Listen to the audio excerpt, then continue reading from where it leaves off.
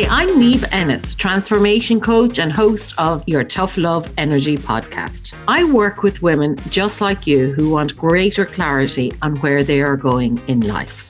Together, we restore your confidence, we rebuild better boundaries, and we reconnect you with who you are deep inside. Using mindset, spirituality, and pure practical advice, I guide you and I equip you with all that you're going to need to bring about change in your life. We get you to that place to believe, to see not only that change is possible, but that it is entirely possible for you. What you're changing doesn't matter. What matters most is that you give yourself permission to do just that. So without further ado, let's jump right into this week's episode of Tough Love Energy.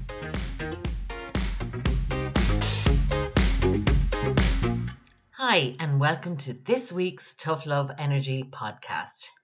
Today, I'm going to talk about moving the goalposts in our lives.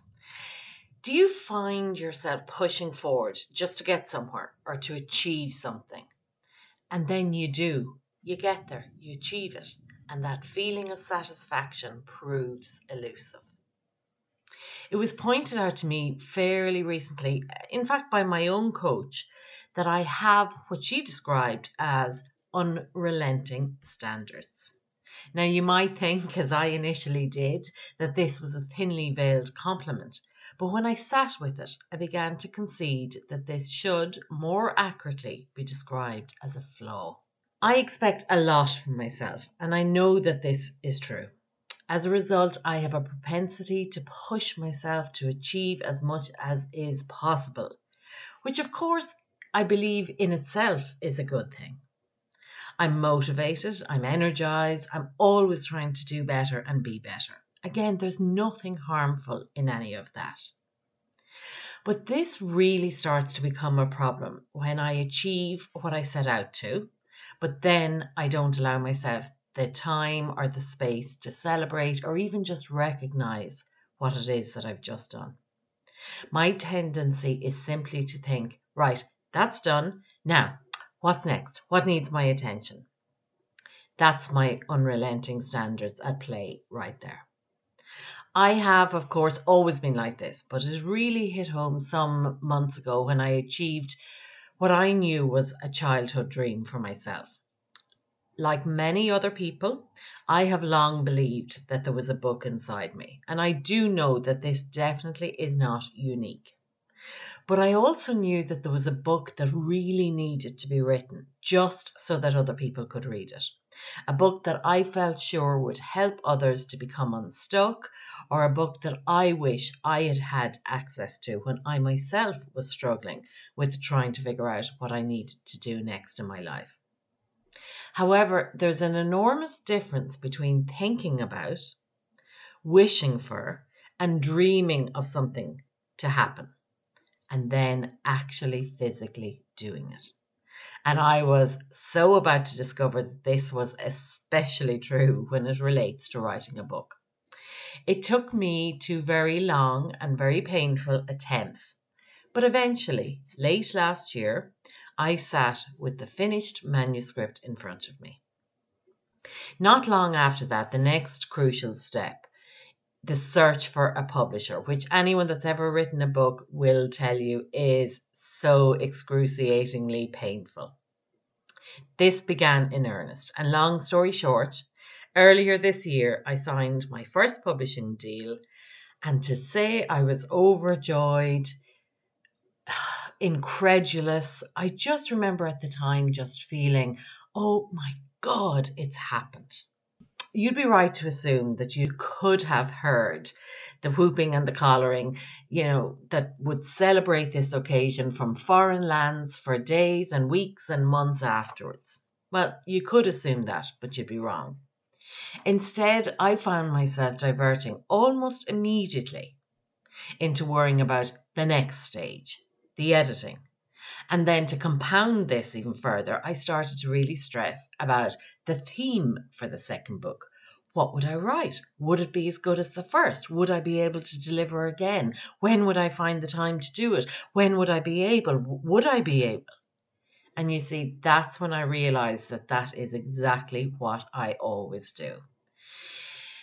That's why it was pointed out to me that I have this inbuilt predisposition to never allow myself feel like I have arrived, but that I am constantly on the road to somewhere.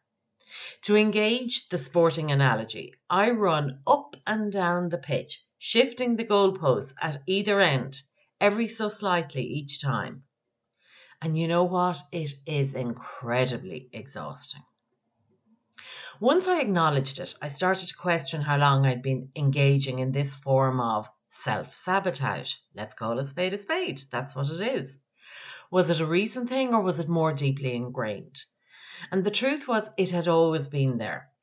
I may not have been in receipt of an abundance of praise as a child. So, in order to compensate, I felt that it was up to me to prove everyone and everything wrong.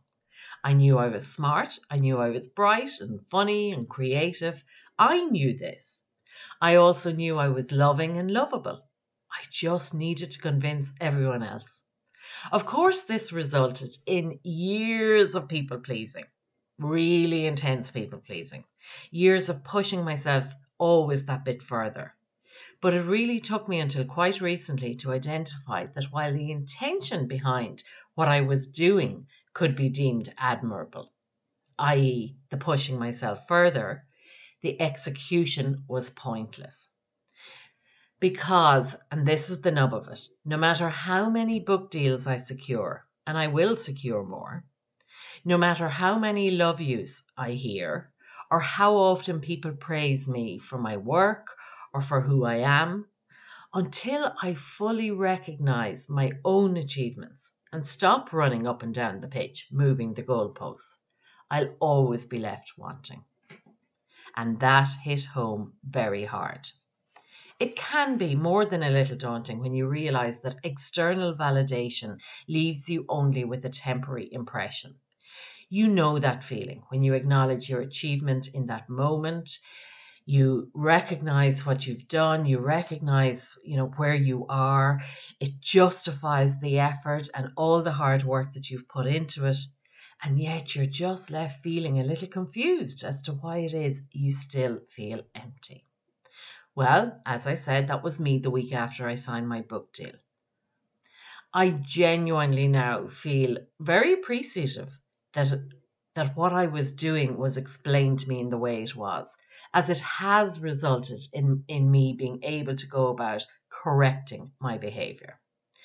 As I always say, the first step to all healing is awareness.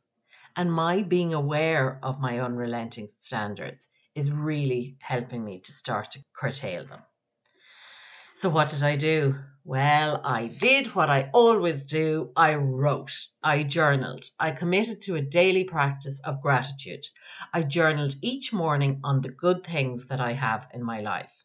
And based on the theory that if you focus on the things you have, you will always have enough, I wrote it all down. Every day for the last few months, I recorded not only the good events, the things I achieved, the impact I am making, the successes I am achieving. I wrote it all down, and I admit that it felt so damned awkward at the beginning. I was kind of glad that that was the medium I had selected to journal because nobody else had to hear me brag about what it was that I was doing or achieving, which of course again speaks to the heart of the issue here. I've been conditioned to believe that stopping and publicly recognizing the good things I'm doing in my life is tantamount to bragging. And yet it was the very absence of allowing myself to do this that caused me to chase unrelenting standards. I recently read this gorgeous quote in a magazine. You can focus on the hole in the donut, or you can focus on the donut itself. And it really made me stop and think. Because in times past, I know that I would have fixated on what I could do to fill the hole, to improve it, to make it better. But now, right before I eat it, I think only about how it is that the hole makes the donut perfectly imperfect. And that's what I call progress.